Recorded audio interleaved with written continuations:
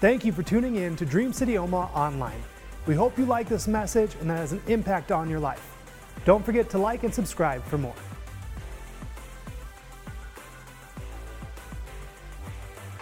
Amen. Well, good morning, everybody. How's everybody doing today? Good. Those of you here in person, good to be with you. Those of you joining us online, thank you for being with us today. You ready for the word this morning? Real quick before we do, want to just from the staff, from my wife, myself, to you guys, just want to say thank you. This is the last Sunday of Pastor's Appreciation Month, and many of you have come in and you've brought gifts and you've sent cards and you've expressed your appreciation and your love in so many different ways, and we just want to say thank you for that.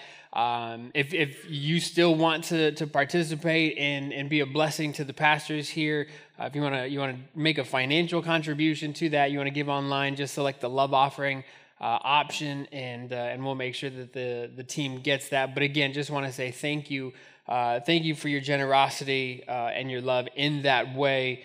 John chapter 8 this morning is where we're going to be in the text. Like Pastor Dobie said, we've been reading through the Bible together chronologically, and we're about almost halfway through the Gospels, through Jesus' ministry. We've still got about 2.5 weeks of reading in the Gospels, but we've been reading this week and predominantly in John and in Luke. And again, remember, in John's Gospel, the focus is on the deity of Jesus. And so he speaks of Jesus's, not just his humanity. Luke focuses on his humanity. John focuses on his deity, his divine nature. And the conversations this week in our reading throughout the Gospel of John have really been around who Jesus is. Who are you? Are you the Messiah? Are you not the Messiah? And people are coming to Jesus at one point and they say, why don't you just tell us already? Just tell us who you are. Are you the one we've been waiting for? Are you not? Should we be looking for somebody else? And so that's kind of the backdrop, as Jesus is going and he's performing miracles and he's teaching in the temple. He's teaching on the country. People are coming to see him. And in John chapter 8 is where we're going to be in our text today. And last week I told you, and I kind of tried to help you out a little bit. Some of you will remember if you were here, I said that laughing prepares you to learn. How many of you guys remember that from last week? That when we laugh, it gets our brain in this position and starts firing and opens us up to learning. And so I told you a joke last week to help you in this learning process, to hopefully help you retain something from last week. How many of you guys remember the joke from last week? Okay, some of you do. What is the DJ's favorite sauce? For those of you that weren't here, DJ's favorite sauce, of course, is what, everybody? Marinara. Yes, very good. How many of you guys remember the message from last week? Okay, so it's just like I'm just informal poll in study. Did the joke help us remember the message? And if you remember, more of you remember the joke than remember the message, then I don't know if that's really working the way that it's supposed to. But we'll continue the study for a few more weeks and see what happens. I know I'm not. You know, my kids are always telling me how old I am. In fact, last night at dinner, we were having a conversation. I was trying to convince my teenage sons that I'm in my prime. I'm in the prime of life, man. Like, I'm feeling good, and I know some of you can't see it. Maybe the lights are shining a little bright today, but there's a lot of grays coming in on the sides here, and I'm not quite like, I'm still climbing that hill. Come on. Right? You guys know what I'm talking about. I got a long way to go. That hill's way up there still. And to my teenage kids, though, I'm like the old guy. And of course, I remember when my dad was my age thinking that he was super old. And now that I am the age that my dad was when I thought he was old, my dad was just a kid. And in a couple days, Dad's turning 61. And when I'm there, I'll still think like, man, when Dad was 61, I thought he was old, but he was just a kid. And so, you know, I'm in my prime, but I'm a dad. And so 38 years old. I know I'm not the oldest, but like my teenagers make me feel old. So I'm just going to embrace this whole dad life and the dad jokes and, all of that stuff. So I'm going to give you another one today, kind of help you learn, help you prepare yourself to get into the word today. here's the question today. What days of the week, what days are the strongest days? What days are the strongest? Saturday and Sunday, because the rest are weekdays.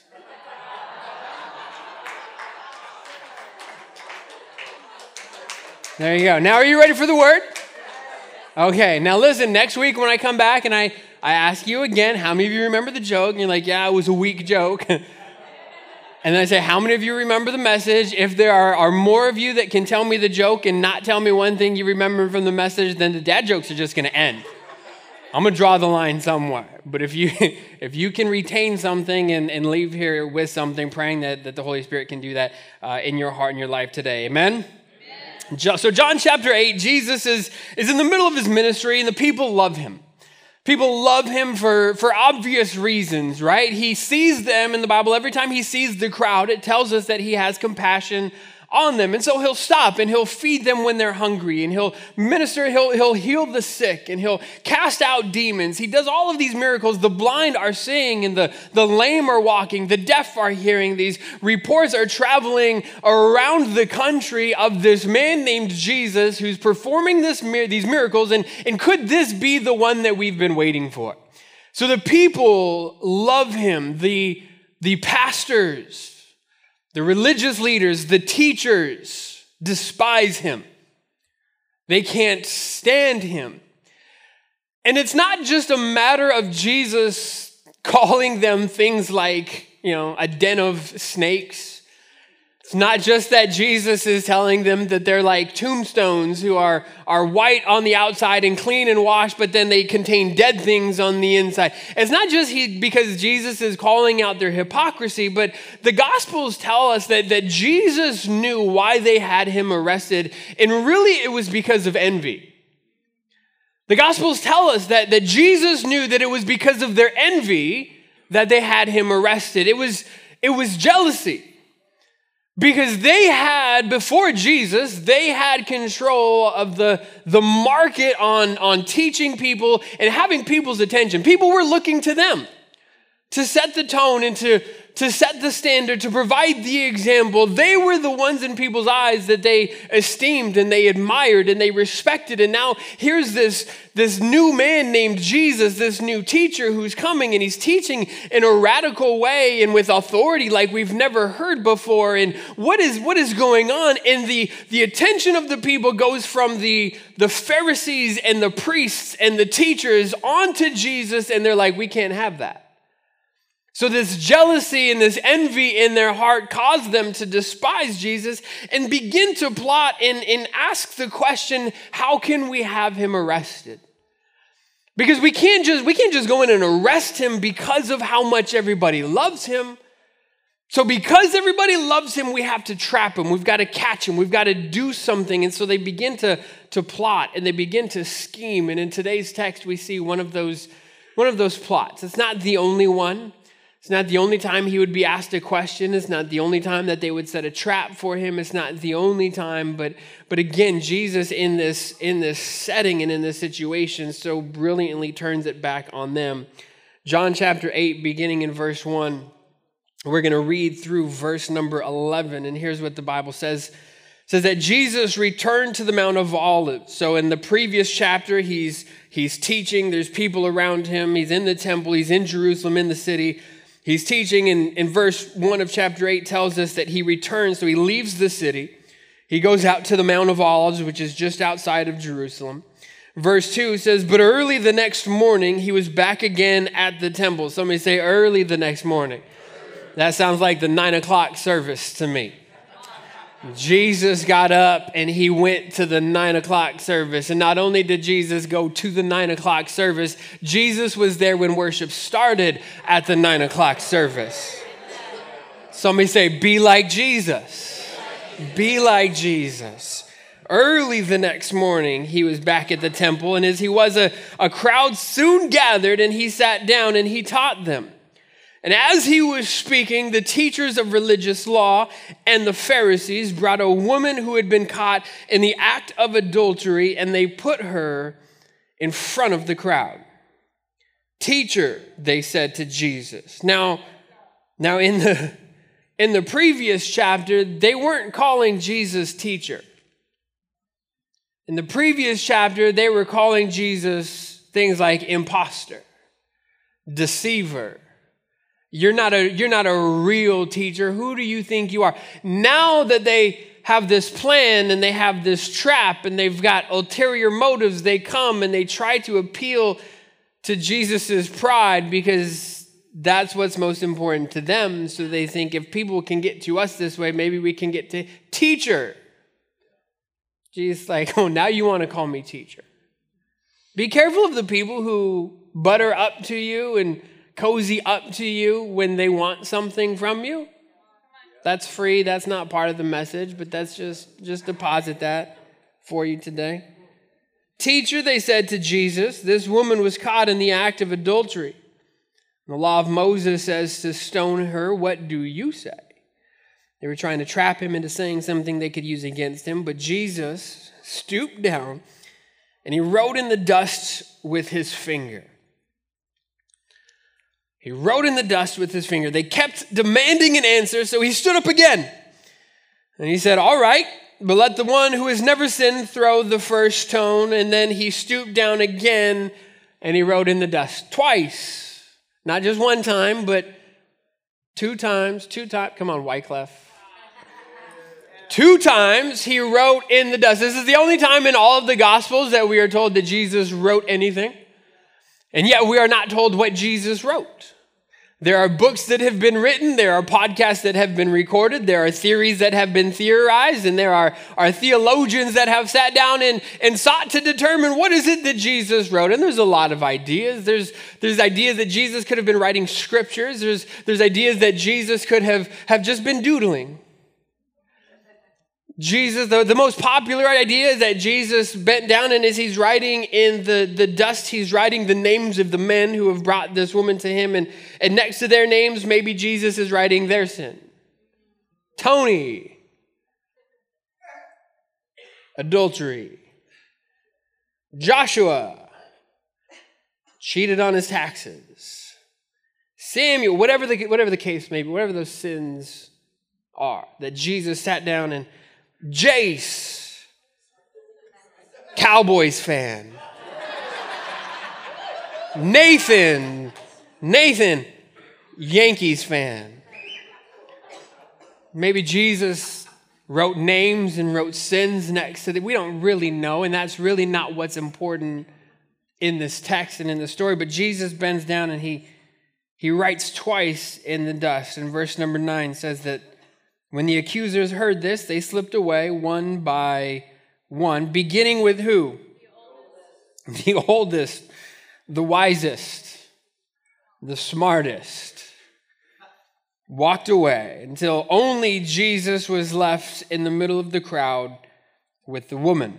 Then Jesus stood up again and said to the woman, "Where are your accusers? Didn't even one of them condemn you?" And she says, "No, Lord." So Jesus responds, "Neither do I. Go and sin no more." Lord, we thank you for your word today. Pray that over the next few moments, Lord, you would open our eyes, open our hearts. Lord, we set this time apart and aside for you. We thank you, Lord, that we can gather together freely in your name and in your presence. And as we gather in your name and as we call upon you, Lord, we thank you that you are here in our midst. And so, Lord, I pray that no matter how we come in today or where we find ourselves watching online today, Lord, whatever sin there is in us, whatever pride there is in us, Lord, whether we come to you today as happened that day, early in the morning at the temple, whether we come to you as the woman did, in the midst of our shame and in the midst of our sin, or we come to you as the Pharisees did, with arrogance and with pride in our hearts. Lord, no matter how we come into your presence today, I pray that we would leave this place transformed by the power of your word. That you would do a work in each and every one of our hearts and each and every one of our lives, that we would not leave the same way we were when we came in, But Lord, that you would have your way in Jesus' name. And everybody said amen. Amen. Jesus is teaching and he's at church early in the morning. Now I want you to get that picture, because it would be the equivalent today of somebody bursting through the back doors even right now as services started and you're all gathered and there's teaching being done. The back door is open and a group of men bring this woman who's been caught, the Bible says, in the act of adultery. Now, I don't need to be too descriptive in that sense to let you understand the physical state that this woman was in, the shame that she would have been feeling, and the arrogance and the pride in these men as they dragged her, not just to the feet of Jesus, but to the feet of everyone in that crowd. Throw her on the ground and say, Jesus, the law of Moses says that we are to stone this woman. Never mind where the man is, because it's not just the woman who should have been stoned, but the man should have been stoned as well. They both should have been put to death. But where was the man? I bet you more than anything, and this isn't in the text, but I believe this, and I think one day we'll find out when we get to heaven. And I asked Jesus, and he's like, yeah, you were probably right. But I think the reason why the man wasn't there is because when these men went to find this woman who they knew was going to be in the middle of this adulterous act, more than likely, when they pulled back the covers, it was one of their friends. It was a Pharisee, it was a teacher, it was somebody who taught the law. And as they followed this woman, knowing probably her lifestyle and the way that she lived, and it's a festival, so there's people from out of town that are in town during this time, and if we just follow her, then we can find her, and if we find her, then we can trap her, and if we trap her, then we can trap Jesus. And as they burst into that room, they probably saw one of their friends, and so they're like, you're an idiot, but stay here. So they bring this woman before Jesus, and so that the law is commanding us to stone her, but what do you say? Jesus, what do you say? They come in with stones in their hands, stones in their pockets. The law says we are to stone her, but Jesus, what do you say? This morning, as we look at this text, I want us to look first at the Pharisees. I want us to learn from the Pharisees today. Then I want us to look at Jesus, because all of Scripture is revealing him. So what do we learn about the heart and the character of God today? And then what do we do with it? That's going to be kind of what we're going to discuss this morning. But as we look at the Pharisees, what do we learn from the Pharisees? What can we take from the Pharisees? And as I think about the Pharisees, here's what I would say to you today. Don't be so quick to throw stones, because they came in ready to stone this woman. They came in with stones in their pockets saying, Jesus, here's what the law says, but what do you say? Now understand that when they pose this question, it's not just a question of whether or not Jesus would uphold the law. What's the trap in that?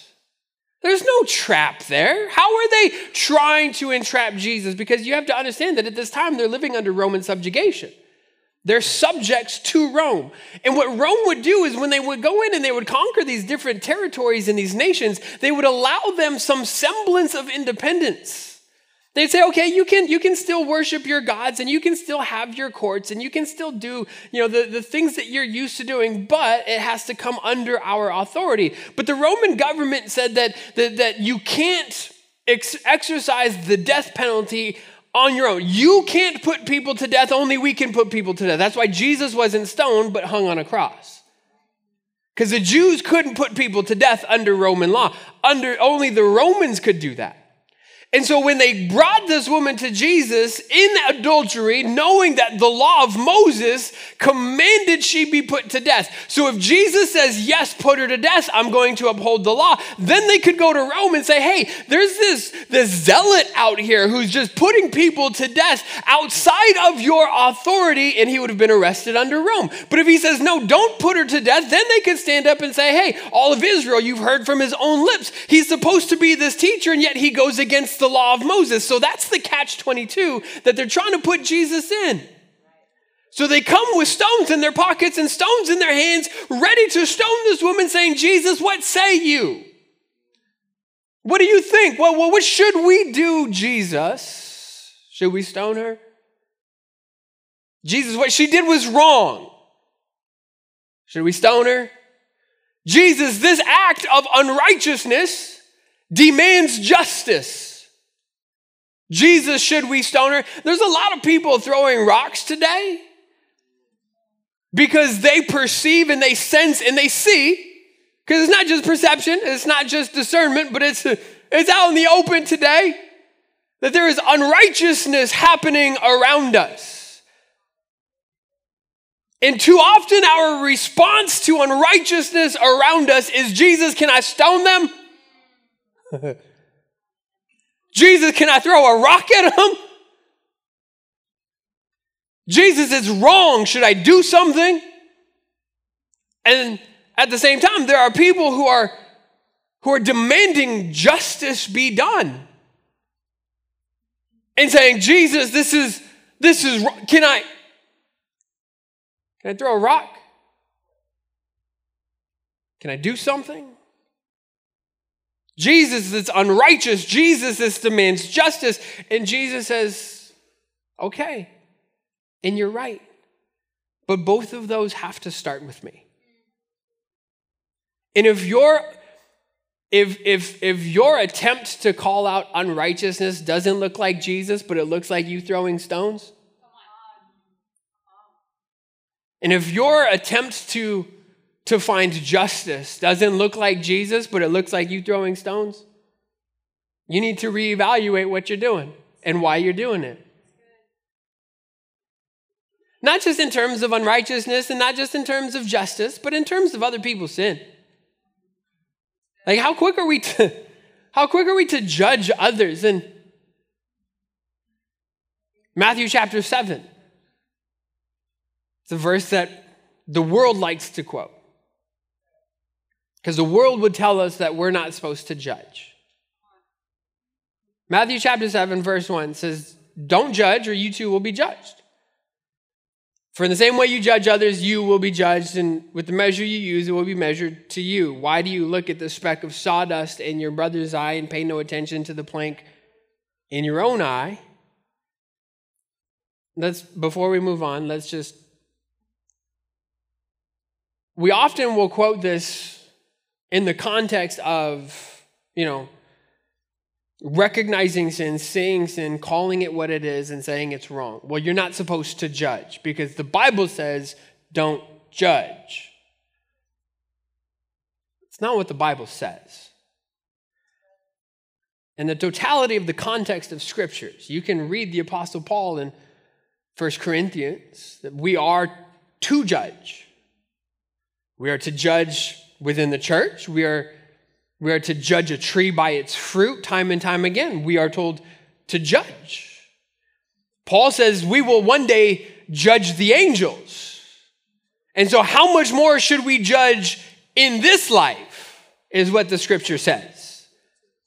So there is an amount of judgment that must be done because judgment is right versus wrong. We are not to judge motives, but we are to judge the fruit, the action, what's being done. But when this verse comes up, Matthew chapter 7, it says, don't judge lest you be judged. This word judge, I don't want to say it's a mistranslation, but it's not the best translation. Because this word judge in the original language could mean to judge or it could mean to condemn.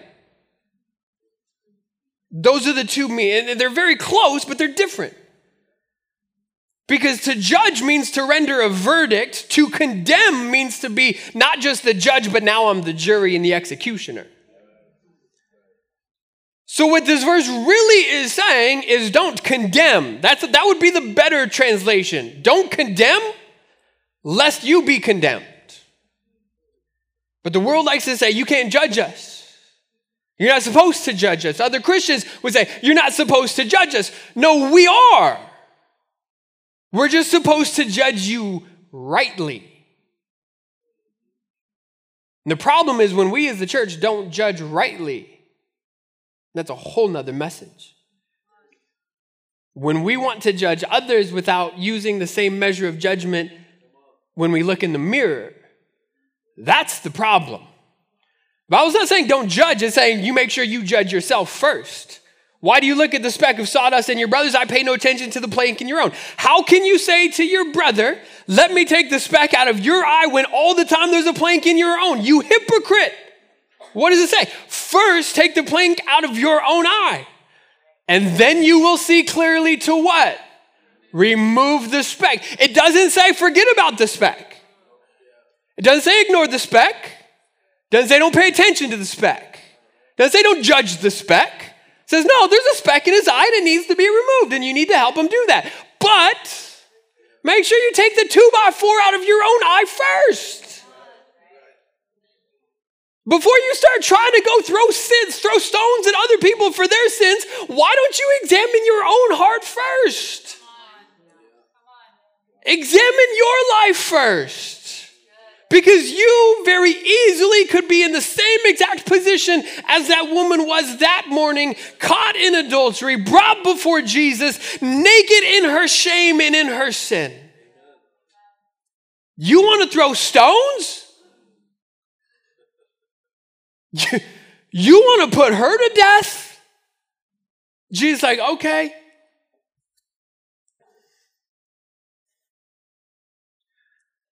They're like, what's he writing? He's like, he just wrote your name. Why did he write my name? I know, but he just wrote your girlfriend's name next to it.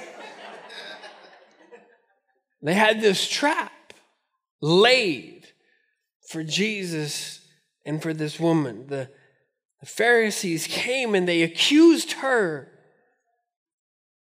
They accused her and set a trap for Jesus. And yet when Jesus responds and says, let him without sin cast the first stone, and one by one they Homer Simpsoned back into the bushes.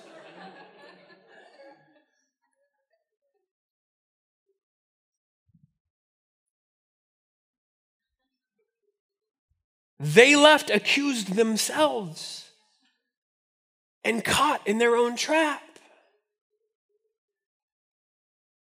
That him without sin. Why? Because they knew if I throw this stone, I know that's a lie. And they know that's a lie. And now today, not only will there be one who stands accused, but I will have to stand next to her. Picked up the stone, let him without sin throw the first stone. And in that moment, the 10 Commandments began to play through their minds.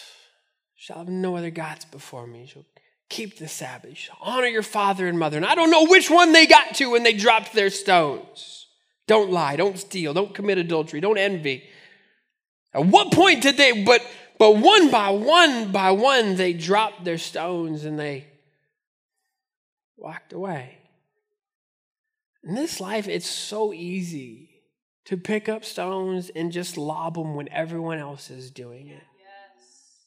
And I'm sure there were people holding stones that day that didn't even know what was going on. Like, what? Yeah, let's go. Well, give me a stone. I'll throw it. I'll do it. So easy to judge other people's sin. Start throwing stones. How dare they? Who do they think they are? Look at how wrong this is. Don't be so quick to throw stones. Why? Because we're all guilty. They continue to demand an answer from Jesus. They set this trap for him. Now, a couple things that I want us to learn from Jesus today. The first one about Jesus is this, that Jesus doesn't compromise. Jesus doesn't compromise. They said, which is it going to be? Are you going to stone her and uphold the law? Are you going to let her go and turn from the law? And Jesus, he says, you clever devils. You think you know what you're doing. And he turns it back on them, let him without sin cast the first stone. And a lot of times, we can read this as if Jesus didn't pick a side. Jesus very clearly picked a side. Was it going to be the law or is it going to be grace? And Jesus said, yes. Well, which one is it?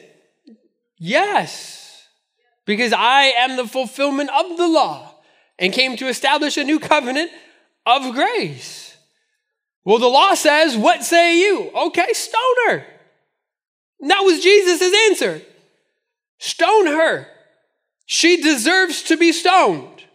Their justice is demanded for this. Stone her. But whoever has no sin is the one to throw the first stone. He didn't compromise the law. He didn't compromise grace, but the entire time he was true to his character. And at the end of this exchange, what does Jesus say to the woman? He says, where are your accusers? Does no one condemn you? No, Lord, not one. Jesus says, well, then neither do I condemn you. Go and sin no more. That was the expectation that Jesus gave her. It's not that Jesus just forgave her and let her go her way. It's not that Jesus was like, yeah, you know what? They made a bigger deal out of it than it was. I think they were being a little harsh. I don't think you really deserved all of that. So I'm just going to forgive you and you go your way. It's okay. Jesus loves you. He said, I don't condemn you. You deserve to die. But because I'm just months away from taking your place in that, I don't condemn you. But go and sin no more. There's this, and and I understand why, this teaching, this idea, this thought, and it's cool to say, and it's fun, it makes a nice t-shirt. Jesus hung out with sinners. Jesus, why are you at the bar? That's where Jesus would have been. Why you do it? That's what Jesus would have done. We wear bracelets, WWJD, and we read the text and we read scriptures like Jesus was a friend of sinners, which he was. But in Hebrews, it says that Jesus was separate from sinners. Well, how can you be a friend and separate at the same time? Because you don't condemn, but you also don't compromise. He said, yeah, you sinned and you deserve to die. But I'm not here to condemn you. So I forgive you, but the expectation now is go and sin no more. And there's this misnomer and this misunderstanding that Jesus hung out with sinners. I would say no. I would say sinners hung out with Jesus. Luke chapter 15. Go and read Luke chapter 15. It's my favorite chapter in all of the Bible. It tells the story of the lost coin, the lost sheep, the lost son. Jesus, this is why I'm here. This is my heart. At the beginning of that chapter, it says that regularly sinners, tax collectors, the like, would come and choose to come and hear Jesus teach. So when Jesus went from town to town, he attracted these people. He didn't go to find them out. They came to find him out. And in your life, you should not be on a mission to look like the world because I want to be relevant so I can reach the world. No, you should be on a mission to look like Jesus, because when you look like Jesus, the world then is attracted to you. Jesus didn't compromise. He didn't try and be relevant. And yet he was the most relevant that ever lived.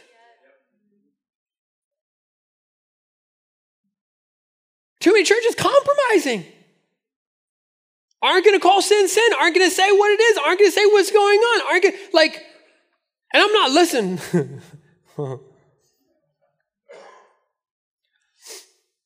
I'm not talking politically.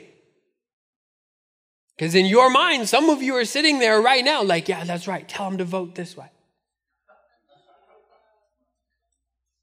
I'm an equal opportunity offender. And I will call out sins on all sides of the aisle. It's not about one or the other. It's about us using the standard of God's word, not the standard of our political party or the talking points or the platforms of our political party, but the standard of God's word that says righteousness and justice are the foundations of his throne. There's not one without the other. And so if I'm fighting for righteousness, I better darn sure make sure that I'm fighting for justice with as much passion and vigor. And if I'm crying for justice, I need to make sure that I'm standing on righteousness and calling it out when I see it around every corner. Because it's not about compromising for my political party or compromising for my own beliefs or compromising because of this is my preference or compromising because my friends are telling me this and I don't want to lose friendships or compromising in any other way. But in the love of God, standing up and saying, listen, it's wrong, but I love you. Go and sin no more. That's what Jesus said. He didn't compromise, and at the same time, he didn't condemn. How? Like, it's got to be one or the other. And that's where we are today. In our weakness and in our humanity, we tend to choose one of the two. We will either condemn people for their sin, or we will compromise and tell them it's okay. Jesus didn't do either. Women, where are your accusers? Do none of them condemn you? She says, no, Lord, not one. Why? Because he's not condemning. John chapter 3, verse 16, and we all know the verse. We could probably all quote the verse. God so loved the world. What did he do? He sent his son. That anyone who believes in him will not perish, but have everlasting life. It's the greatest thing. Tim Tebow, under his eyes, we all saw it. John 3:16. But do you know what the next verse says? Anybody know what the next verse says? Oh, it's on the screen. They already put it up. So you should know what it says. See, I don't have eyes back here like my wife does. I couldn't see that they put. God did not send his son in the world to what? Condemn the world, but to save the world. He said, I'm not here to condemn. Neither do I condemn you. And in fact, John 3, that's 3:17. Does anyone know what John 3:18 says? We were already condemned. We've been condemned from the beginning. We don't stand a chance. And yet, because we're condemned, God sent his son not to condemn us. Why? Because we're already condemned. Condemned people don't need to be condemned again. They need to be saved, which is why he came to do, and that's because of the love of the Father. And if you read those verses that way, but then sometimes just read it in reverse. We were condemned. That's not why Jesus came. Jesus didn't come to condemn us. I don't condemn you. So quick we are to condemn people. And here's the thing, Jesus' response, and it was a beautiful response, and it's beautiful because it turned the trap back on them, but it's beautiful because it shows us his heart for us. They said, what say you, Jesus? The law demands justice, and justice is death, and she should be stoned. But what say you, teacher? Teacher? Is that what you're calling yourself these days? Teacher, what do you say? Jesus says, all right, stone her. That's what I thought. But let him without sin throw the first stone. Paul says, one by one, they drop their stones. And here's the beauty of that response.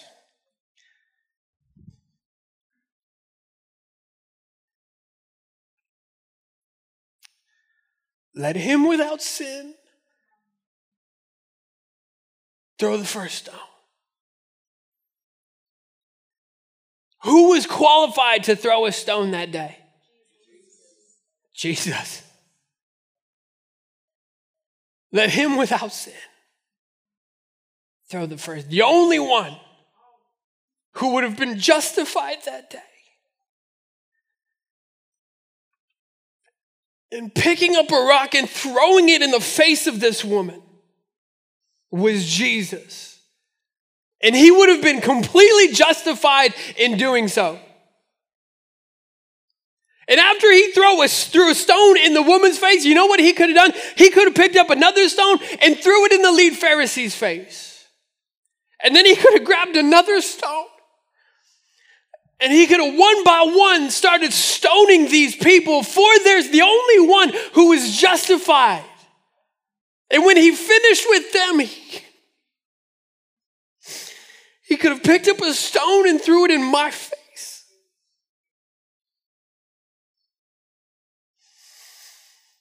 Because the only one who has ever lived with no sin was Jesus. The only one who was justified to condemn me for my sin was Jesus. And yet, rather than choosing to do that, what does he say? I don't condemn you, but instead, I give my life as a ransom. And the price that you owe, I will willingly pay. Neither do I condemn you. Jesus justifiably could have chosen to exercise justice in this moment, and yet he doesn't.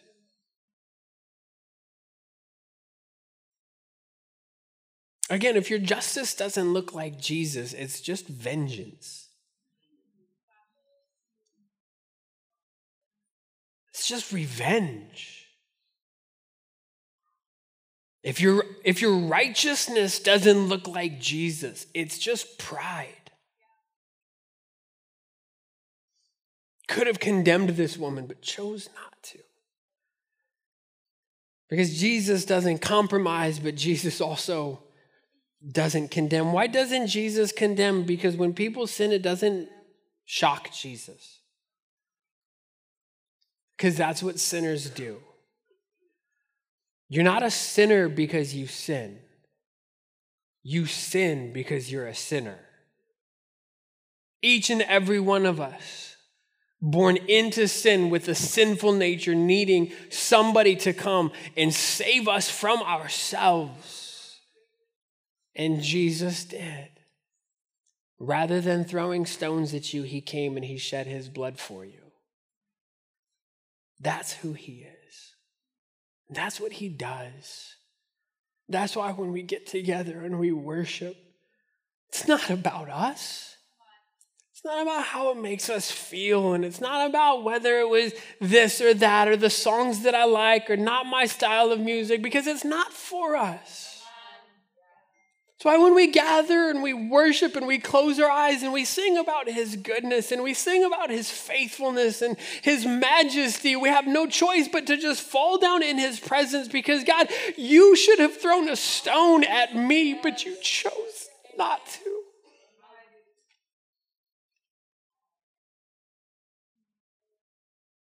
So what do we do today? What do we do with this? How do I take this? What am I supposed to do? Here's my challenge. Don't respond like the Pharisees.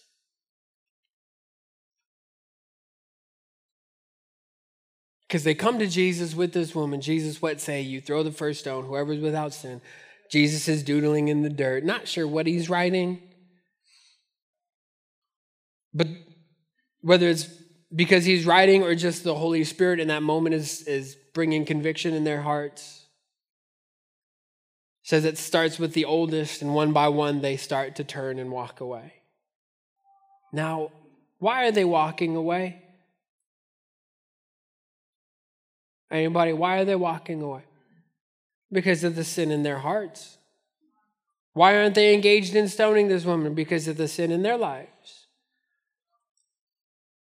So here they are, with sin in their hearts, with sin in their lives. The Holy Spirit is revealing this to them in that moment, or Jesus is just plain up revealing it to everybody in the dirt.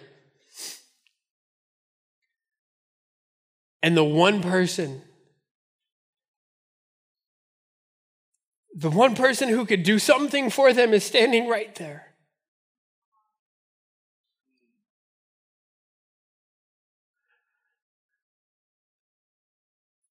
And rather than falling at the feet of Jesus next to this woman, which is where they should have gone, Lord, she was caught in her sin. But Lord, today, so am I. And rather than running to the one place that they could have found relief and they could have found forgiveness and they could have found what they needed, one by one, they chose to just turn and walk away. My challenge to you today is don't walk away. Don't walk away. Too many times we find ourselves before Jesus, and too many times the Holy Spirit reveals our sin in our hearts, and rather than in humility running into the arms of grace, where Jesus, rather than picking up stones, says, I don't condemn you. Jesus isn't just waiting for you to mess up. He's waiting for you to run to him. Rather than running and falling at his feet, we, like the Pharisees, allow pride to well up inside of us. So if I go down there and if I kneel next to that woman, then I'm admitting I'm just as bad as she is. You're worse. We come into church and week after week, we experience and we encounter Jesus. The Holy Spirit revealed, rather than running and falling at his feet and saying, Lord, I'm a sinner and I've messed up. He said, I know. I know you are. But that's why I came. It's for you and for you and for me. The Bible says that there is now no condemnation for those who are in Christ Jesus. Another translation says that he has declared us not guilty. And it's hard for us to wrap our minds around, right? Because it's like, okay, God, yeah, woohoo, you say I'm not guilty. But we really know I'm guilty. And God's like, no, you're not. Yeah, like we know how guilty I am. And God's like, no, because I've said you're not guilty. Yeah, and that's cute, and that's in the scripture, and that's like, I like that idea. But I'm guilty.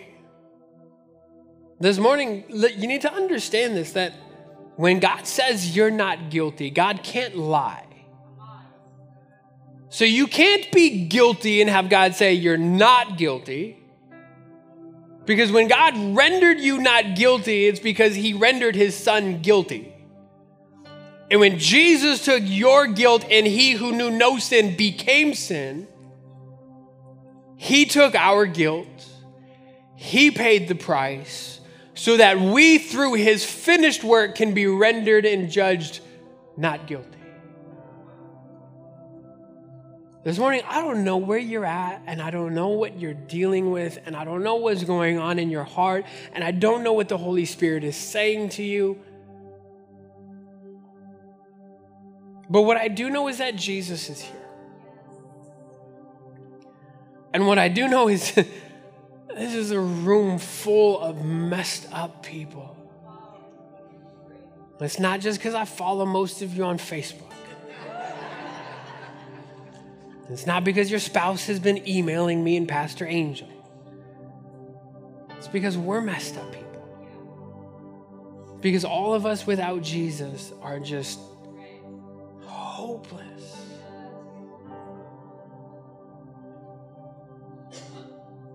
And this morning, you can respond in one of two ways.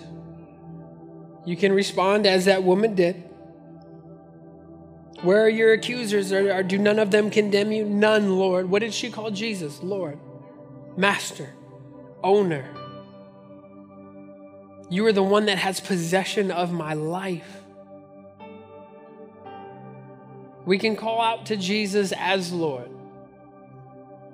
And we can repent, and we can go, and we can sin no more. Or we can allow our hearts to be hardened like the Pharisees and just Homer Simpson our ways back into our car after service, back into our sin, and back into our mess. Or we can fall at the feet of Jesus and say, Lord, forgive me. This morning, if you would just stand with me.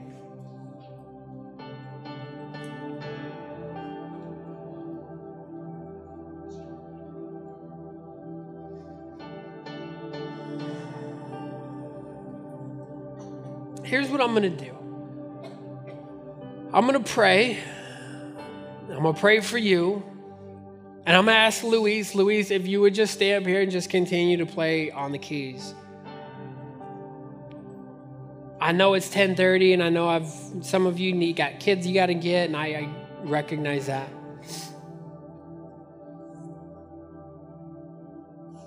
But I'm going to pray, and after I pray, Luis is going to stay up here, and he's just going to continue to play. And after I pray, if you need to be dismissed, you can be dismissed.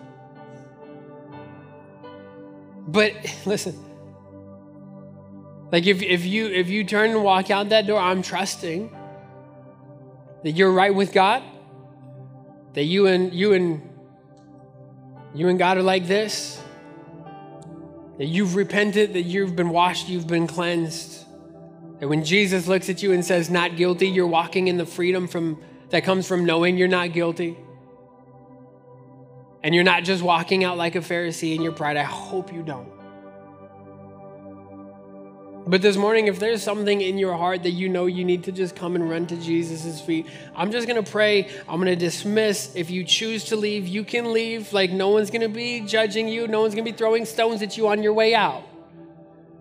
But if you need to encounter Jesus and you need to spend time with him today, I'm just going to leave these altars open, and we're just going to continue to play. We're going to turn the lights down and just allow you time with him. Okay? Is that all right? We're going to do that. And if you're still here when the next service comes, then they're just going to know that it was a really good service and that they better watch out because the Holy Spirit's coming for them today. Lord, I thank you. I thank you for your word today.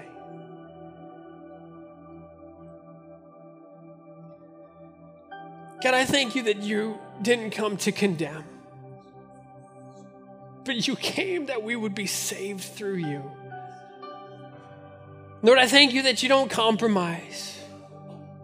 Because if you would have compromised, it would have minimized, and then the sacrifice wouldn't have.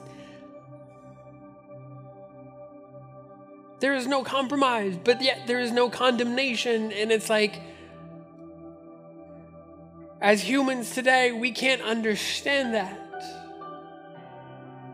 And yet in your human nature and in your divine nature, you stood in this gap and you were so in tune with the Father that you were able to stand there with this lose-lose situation and turn it around on those who were so self-righteous. Lord, forgive us for those moments in our lives where we've been those self-righteous Pharisees. And in our pride, we've allowed that to well up and condemned the sin of others and thrown rocks and stones at those around us when we should have been kneeling next to them. Lord, today we love you and we need you. Holy Spirit, if there's anything in us, I pray that you would reveal it to us. Today, God, we choose to stay at the feet of Jesus rather than turning and going our way. Lord, would you change us? Would you transform us? Would you challenge us today? But then, God, after having encountered you, would you wash us and would you cleanse us and would you make us brand new? Lord, as we take off that old nature and put on this new nature, would you Would you cause our spirit to come alive? That we would no longer be a slave to sin, but that we would walk in newness of life. Lord, we love you and we thank you. In Jesus' name. And everybody said amen. Amen. Again, listen, this morning, if you need to be dismissed, feel free. Do so quietly and respectfully. If you want to come and just spend some time at the altar, would encourage you, don't leave and miss this moment. Love you, church. Be blessed today.